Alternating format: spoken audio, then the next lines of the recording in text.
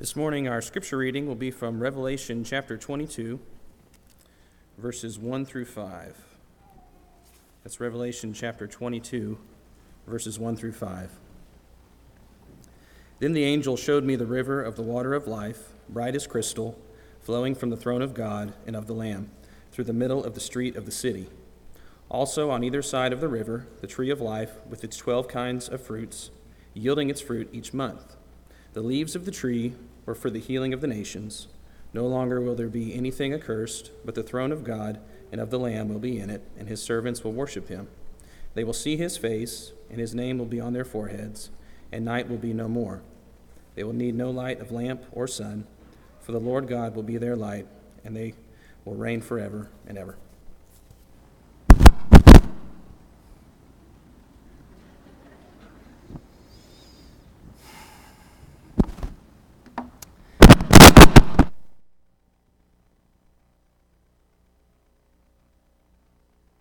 I think it's time to buy a new one.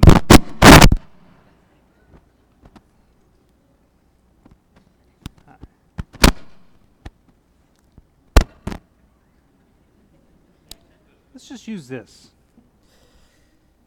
Sorry for that. Heard a story about a guy who was traveling, and he stopped at a rural gas station to fuel up his car and to get a snack. And he looked across the highway, and he could see a couple of men working. They, based on the advertisement on their vehicle, they worked for the state.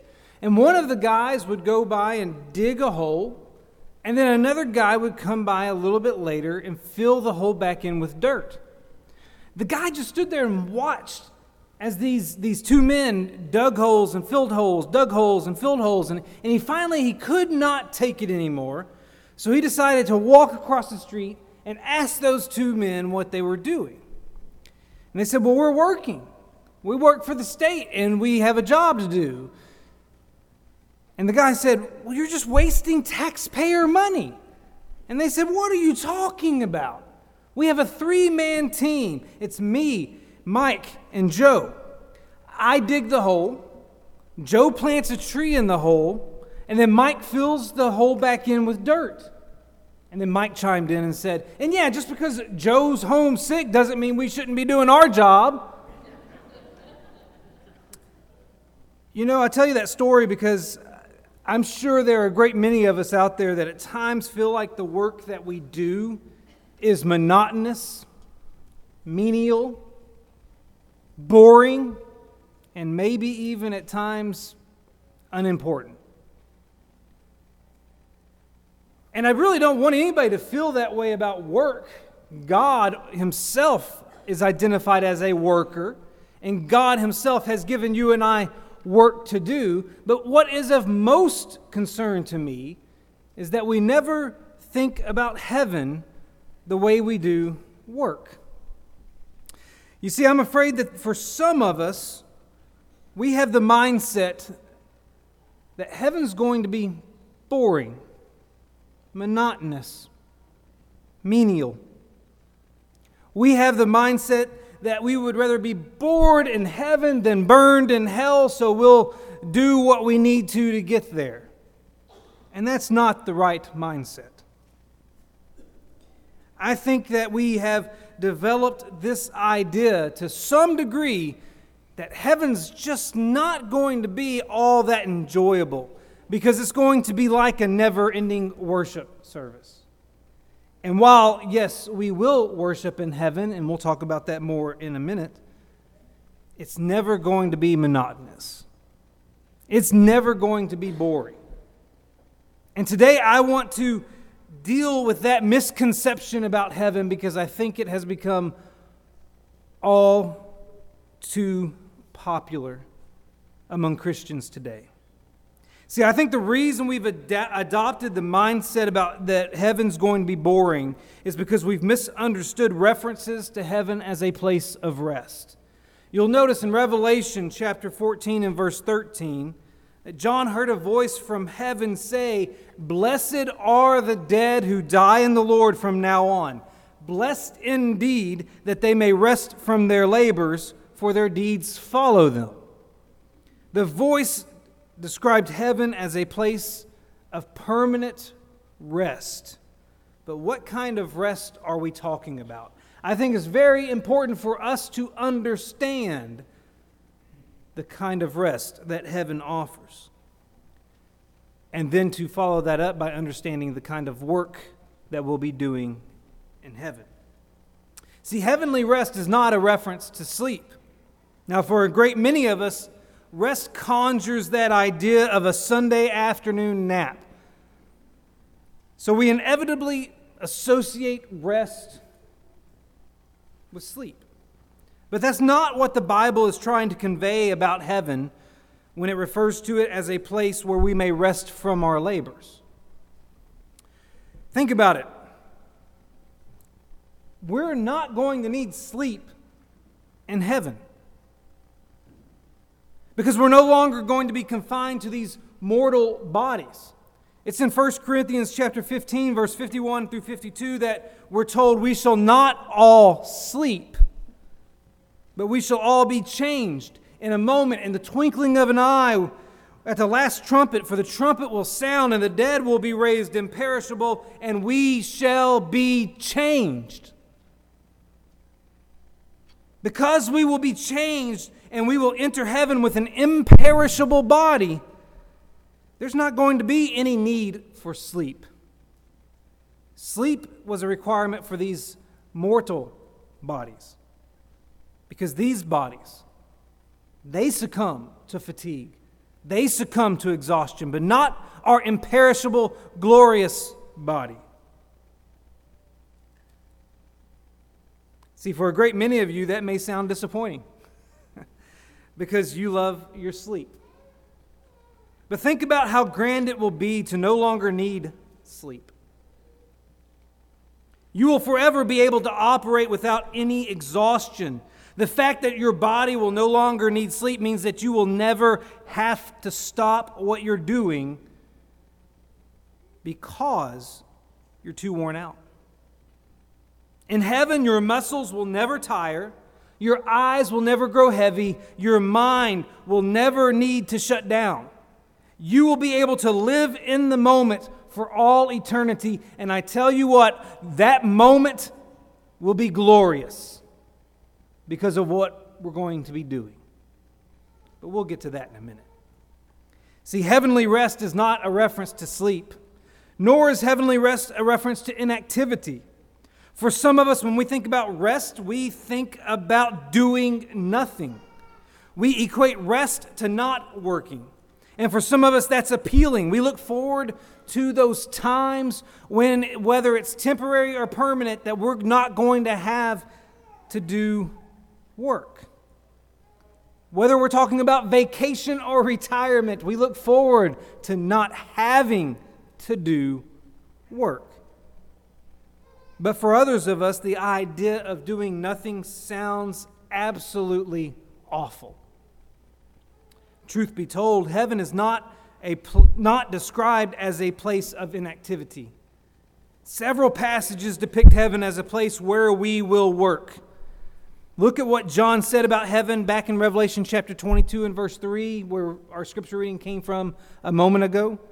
He said, "No longer will there be any curse. The throne of God and of the Lamb will be in the city, and his servants will serve him."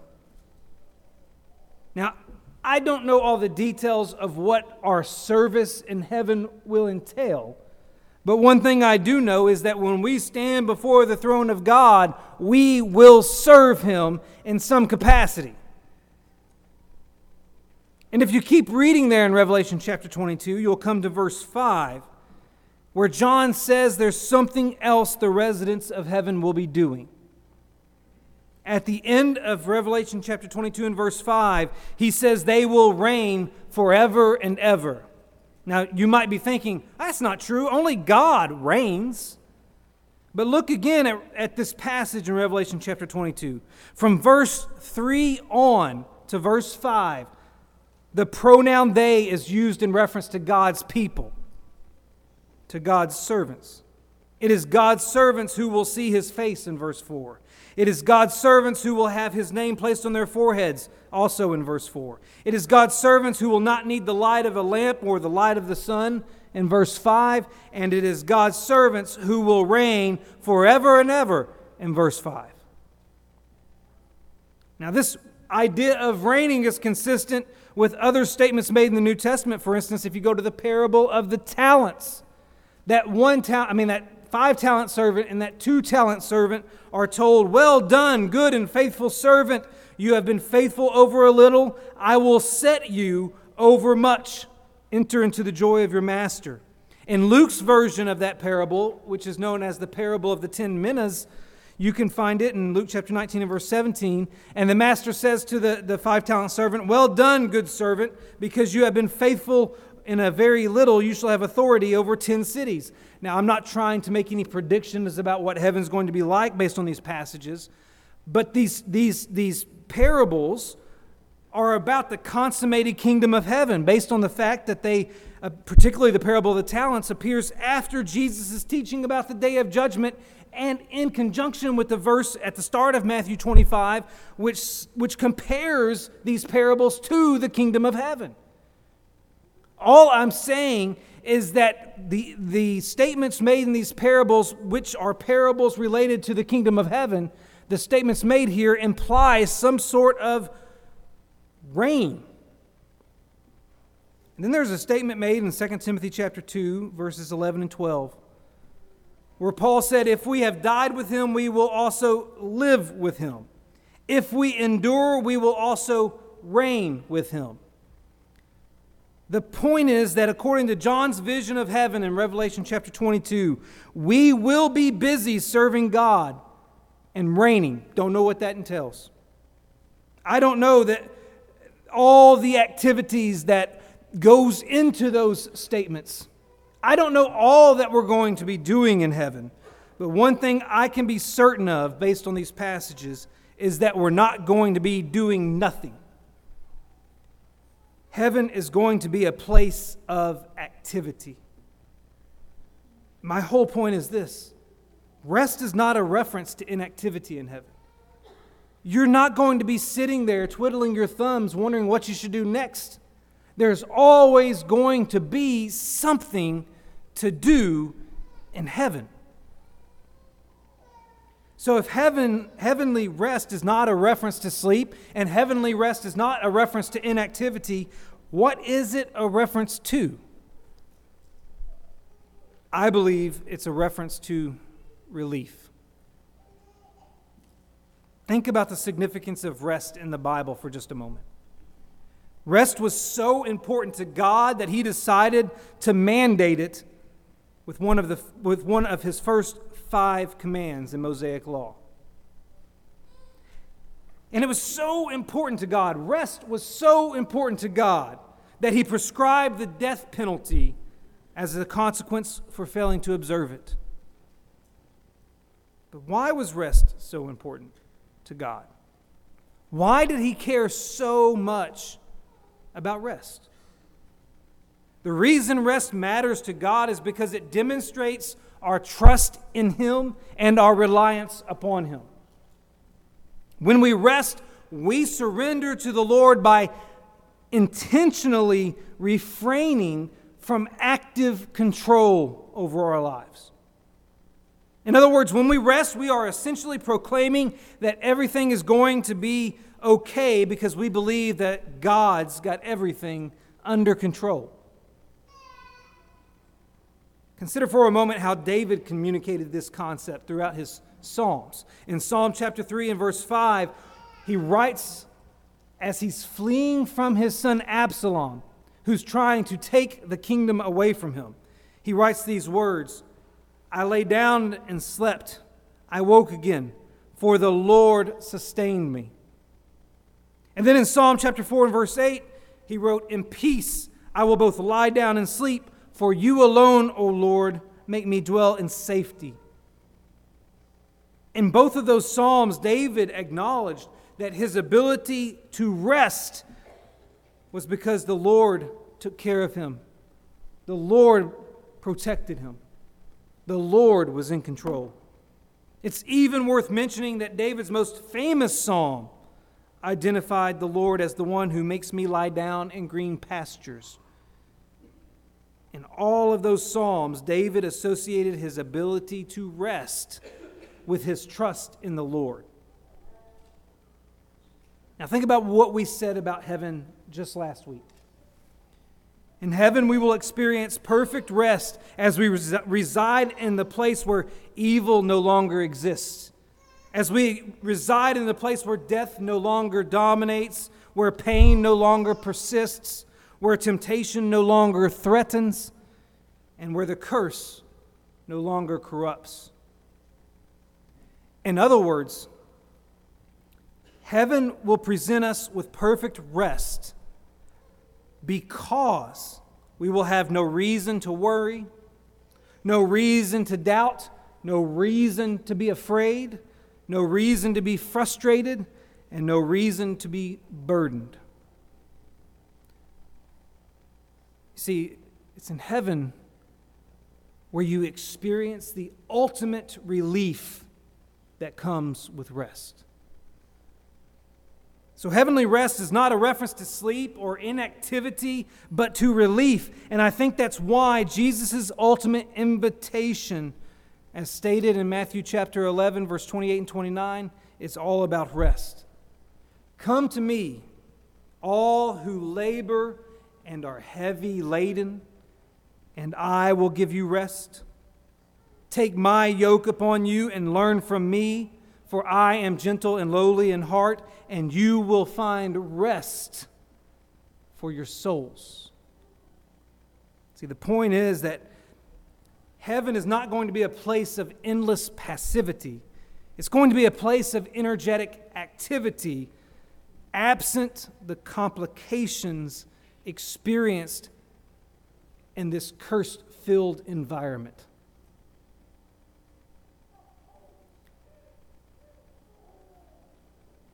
But what are we going to be actively doing in heaven? If so many people confuse heaven as a place that's going to be eternally monotonous and boring, what will we actually be doing there? Well, let me share with you 3 things that I believe we'll be doing in heaven. Number 1, in heaven we will engage in unencumbered worship. Now, everything we do in heaven will be for the glory of God, so in one sense, all of our activities will partake of the nature of worship. But there will be times of focused and fervent praise of a nature we have not experienced in this life. If you turn to the book of Revelation and you get this behind-the-scenes view of what's happening in heaven, you can go to chapter 4 and you can read about this worship scene taking place around the throne of God where crowns are being cast and people are falling down. You can come to Revelation chapter 7 and look at verses 9 through 12, which depicts this great multitude that no one could number that is standing before the throne and before the Lamb with palm branches in their hands, and they're crying out with a loud voice, "Salvation belongs to our God who sits on the throne and to the Lamb." Again, we have another scenario in heaven where worship is abundant. Now, you may be thinking, I rarely enjoy worship down here, so why would I look forward to it up there? Worship in heaven is going to be unencumbered by all the things that flaw it down here. Our worship in heaven will be unencumbered because it's going to be celebratory. John's vision of worship in Revelation chapter 7, verses 9 through 12 depicted this great multitude holding palm branches in their hands and praising God. His image is strikingly similar to the triumphal entry of Jesus. When Jesus rode into Jerusalem on that donkey and the people are laying palm branches on the ground, it's the one time in his entire ministerial career that Jesus is celebrated as a king. and He allowed it.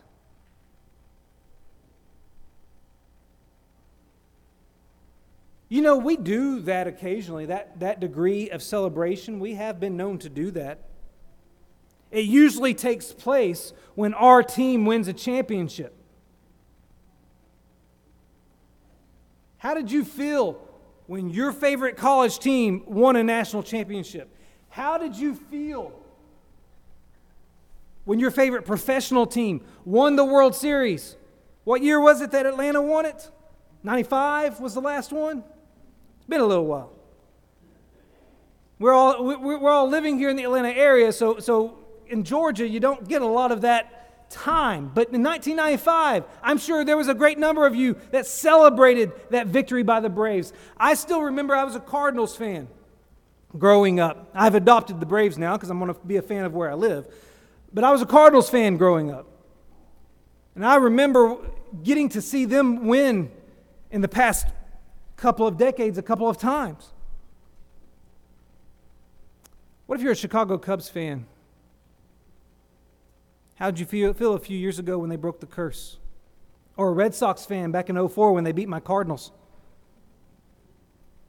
We know that level of celebration, and what I want you to understand about heaven is it's always going to be like that. It's going to be a non-stop celebration of victory. You know why? Because you made it and Christ brought the victory. And so our worship in heaven is not going to be encumbered by the frustrations of this world,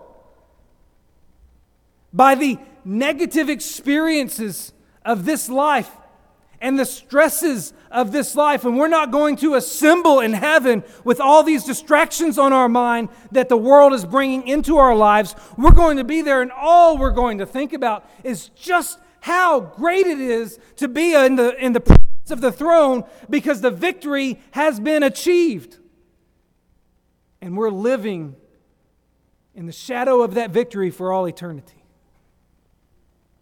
Our worship in heaven will be unencumbered because it's going to be a constant celebration.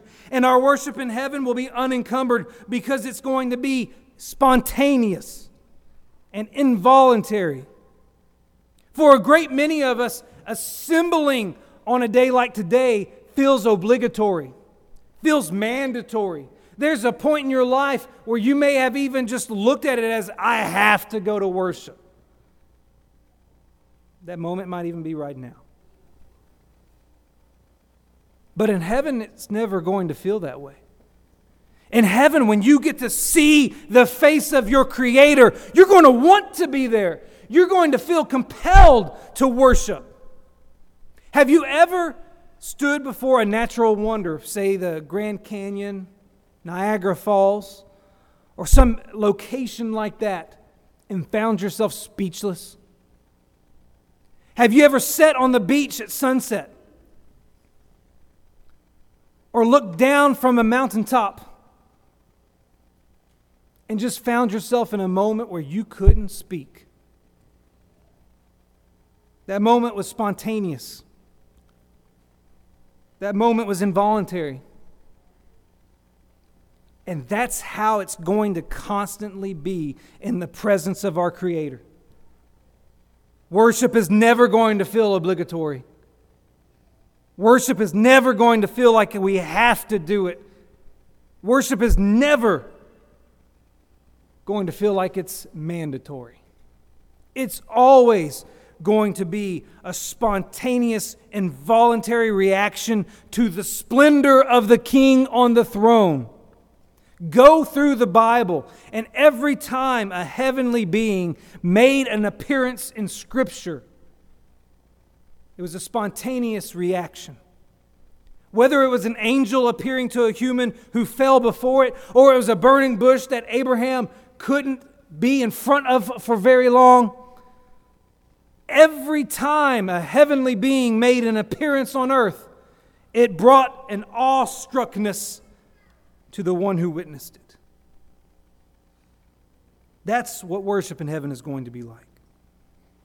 And our worship in heaven will be unencumbered because it will be uninhibited. In heaven, we will be like David when he was leaping and dancing before the Lord as the Ark of the Covenant was brought into Jerusalem in 2 Samuel chapter 6. He was criticized by his wife for his behavior, and his simple response in 2 Samuel chapter 6 and verse 21 was simply this: "It was before the Lord, and I will make merry before the Lord."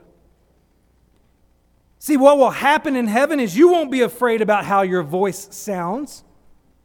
You won't be afraid about letting your emotions show. You won't be afraid of what other people think about you. In heaven, those things won't matter. All too often, we restrain ourselves when we worship God because we are more concerned about the appearance, what we look like, or what we sound like. And when we concern ourselves with such things, we're allowing mortals to dictate how we praise the immortal.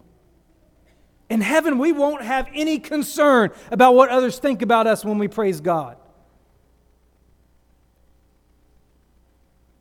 Any of you ever sing in the bathroom? I'll be honest. What about in the car when you're by yourself? You ever sing by yourself in the car? I bet if I pulled up next to some of you at a stoplight, I'd find out. If you've ever found yourself singing in those private enclosures, you find out that you can really enjoy that song without worrying about what other people think about you. You become quite uninhibited in those moments. That's what heaven will be like. Because we won't care what anyone thinks. All we'll care about is giving glory to the one who sits on the throne. So heaven won't be boring because you're going to worship God in a way that you have never fully experienced on this earth. That worship will not be monotonous. That worship will not be menial. That worship will not be boring. It's going to be everything that it was supposed to be on this earth every Sunday. You know what else we'll do in heaven? I believe in heaven we will also enlarge our knowledge of God. Heaven is not a place of omniscience. You don't enter heaven and all of a sudden you know everything. The New Testament reveals that the angels still have things to learn. For example, Ephesians chapter 3 and verse 10 says that the institution of the church made known to the rulers and authorities in the heavenly places the manifold wisdom of God. They were still learning when the church was instituted. 1 Peter chapter 1 and verse 12 indicates that there are things into which angels long to look. That means there are things that they don't have full comprehension of. And of course, we're told in Matthew chapter 24 and verse 36 that not even the angels of heaven know the day and hour of Jesus' second coming.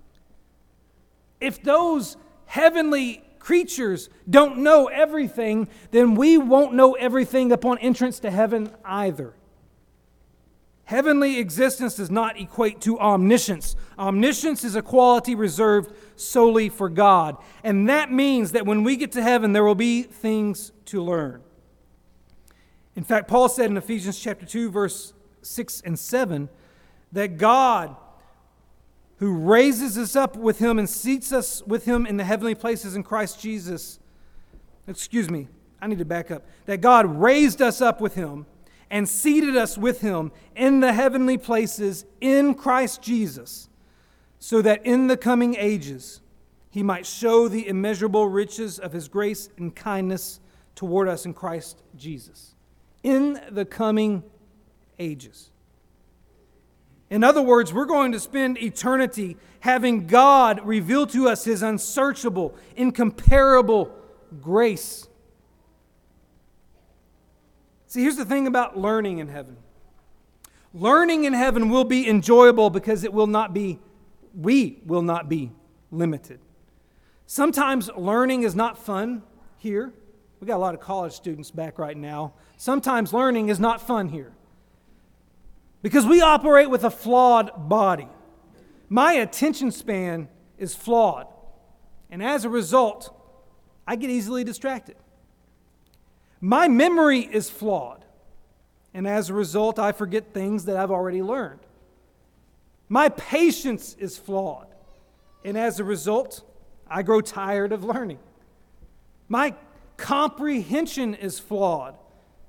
And as a result, there are some subjects I just can't wrap my mind around.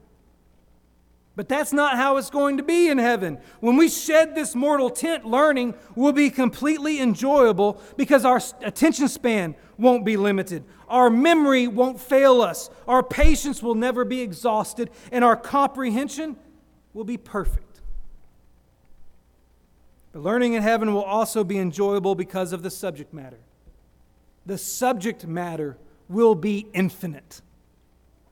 Heaven will be a place of enjoyable learning because the subject will be God Himself. And one attribute of God that will make learning about Him enjoyable is that He is infinite. That means He is limitless, He is immeasurable. To put it simply, God is beyond ever completely knowing. There is always going to be more of Him to learn. So when you get to heaven, you're going to be ever learning more and more about God. And here's the thing. When you're passionate about a subject, learning is enjoyable. Every one of us has something we don't mind learning about. Maybe for you, it's about sports. Maybe you love learning the history of a particular team or franchise. Maybe you love knowing the statistics and the players, and you love learning about that sport. Maybe for others of you, you love in learning about cooking.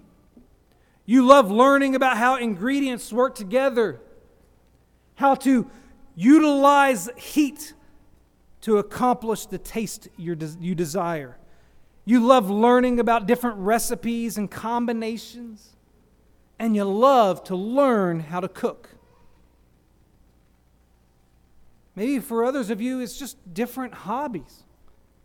You love to learn more about how to do those things you enjoy, whether it's crocheting, fishing, hunting, it doesn't matter. You love to learn about it.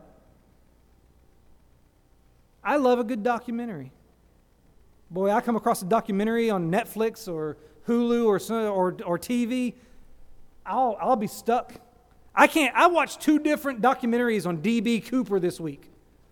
Some of you don't even know who that is. I guess, yeah, there's an age gap there on that one.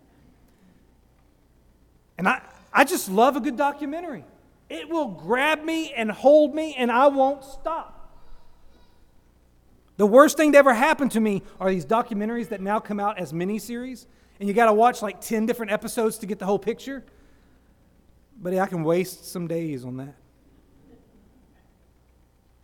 See, when you're passionate about something, learning is really enjoyable. Can you imagine just how enjoyable it's going to be to learn about your Creator? To sit down with God and have Him show you your life and have Him explain how He blessed you here and show you what He was planning for you at this phase that was fulfilled at that phase. And He's able to go through your life and tell you how He was involved. And you get to see it from His perspective. How great is it going to be to see Him as He is for the first time? To learn about Him in the most intimate of settings possible.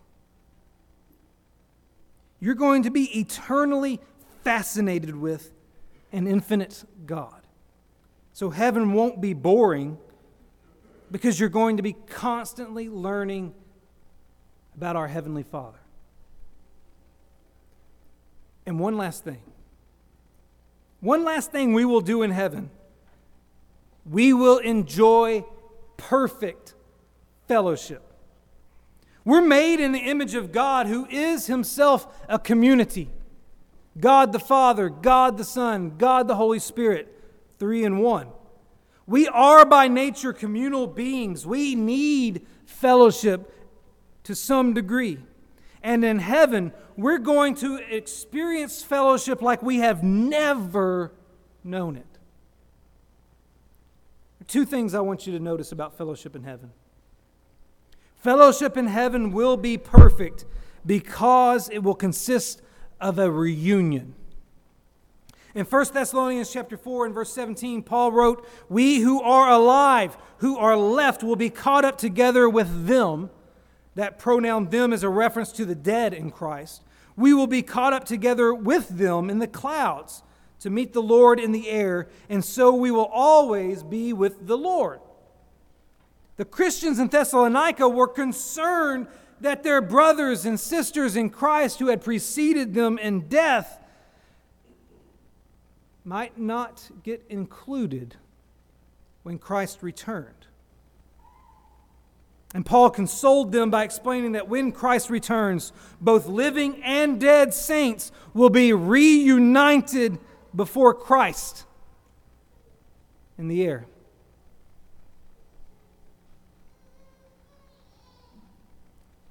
Among us, there's been a lot of loss over the years. There are Christians we dearly miss. There are people we can't wait to see again.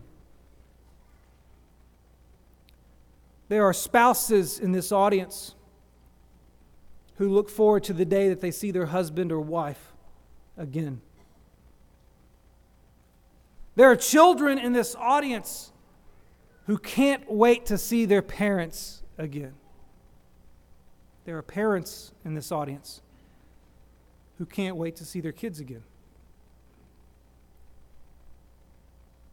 There are brothers and sisters in Christ right here who have men and women who have so influenced their life, their faith over the years. There's mentors and teachers that you just can't wait to be reunited with. Heaven's going to be a place of perfect reunion.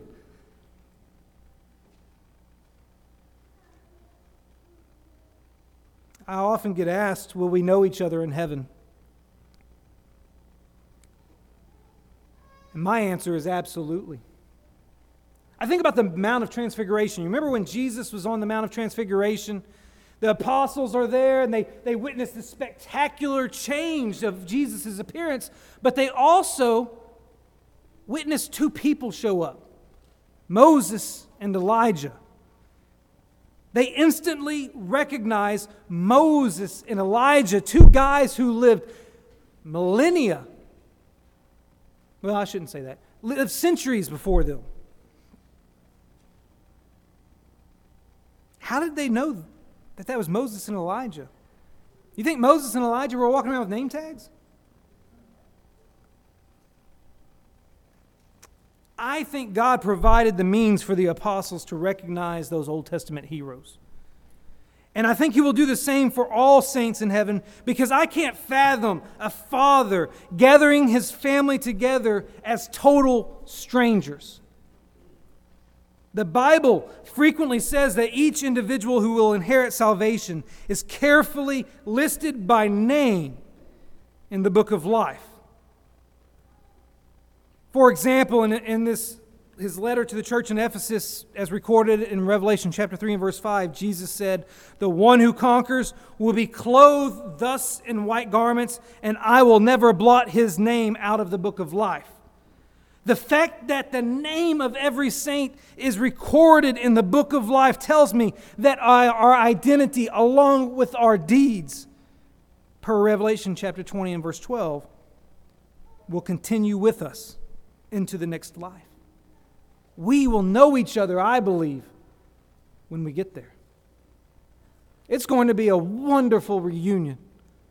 And the fellowship that comes as a part of that is going to be beautiful.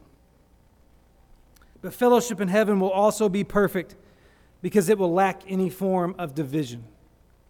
In Revelation chapter 7 and verse 9, John saw a great multitude that no one could number, from every nation, from all tribes and peoples and languages, standing before the throne and before the Lamb.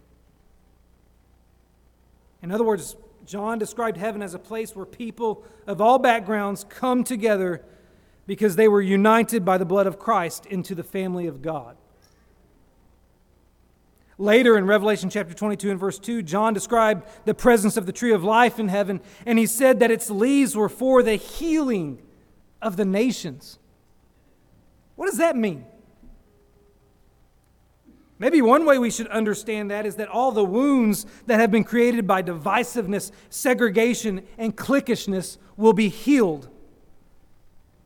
In other words, heaven will be a place of fellowship with no pretense, a place where you don't walk up to a person and wonder what they're thinking about you.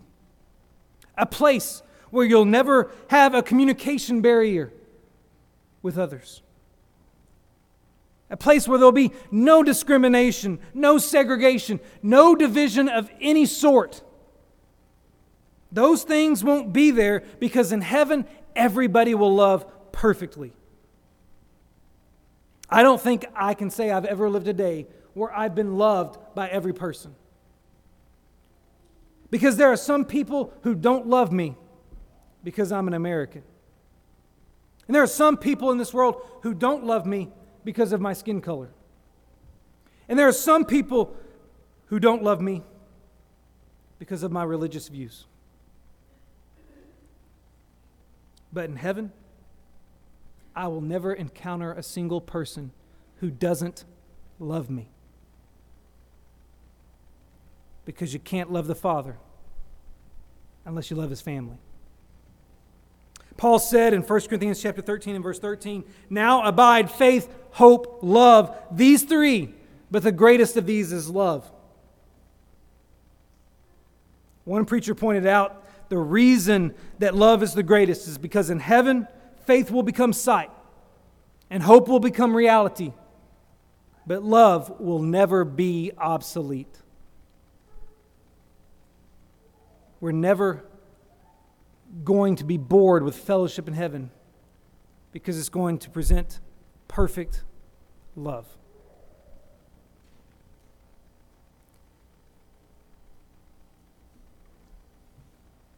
Here's my question for you today. Why wait to pursue what you were made for? If you are made eternally for worship, why not grow right now in worshiping? If you're made eternally to learn about God, why not learn now? If you're made forever to fellowship and love people, why wait?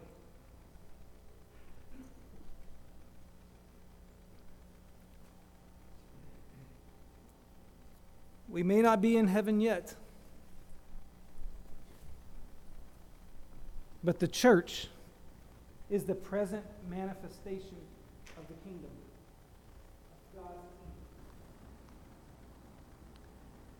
Eden may have been a foretaste of heaven,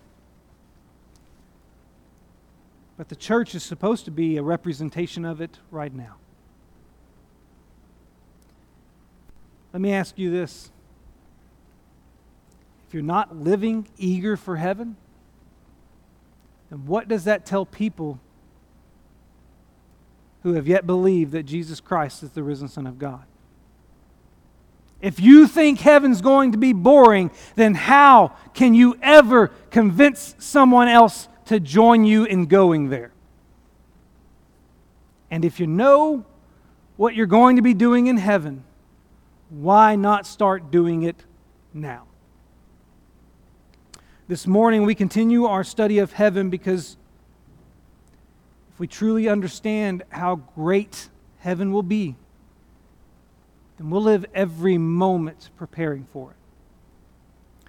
Right now, at this moment, what do you need to do to prepare for heaven? Maybe you need to become a child of God by confessing your faith, repenting of your sins, and being immersed in water for the forgiveness of those sins. Maybe as a child of God, you need to correct some aspect of your life. Maybe you need to seek the help of your brothers and sisters in Christ. Maybe you need to start doing what you will be doing for all eternity. Today we offer this invitation so that we can all prepare ourselves to go to heaven. If you need to respond, won't you do so now while together we stand and sing? As thy affections been nailed to the cross.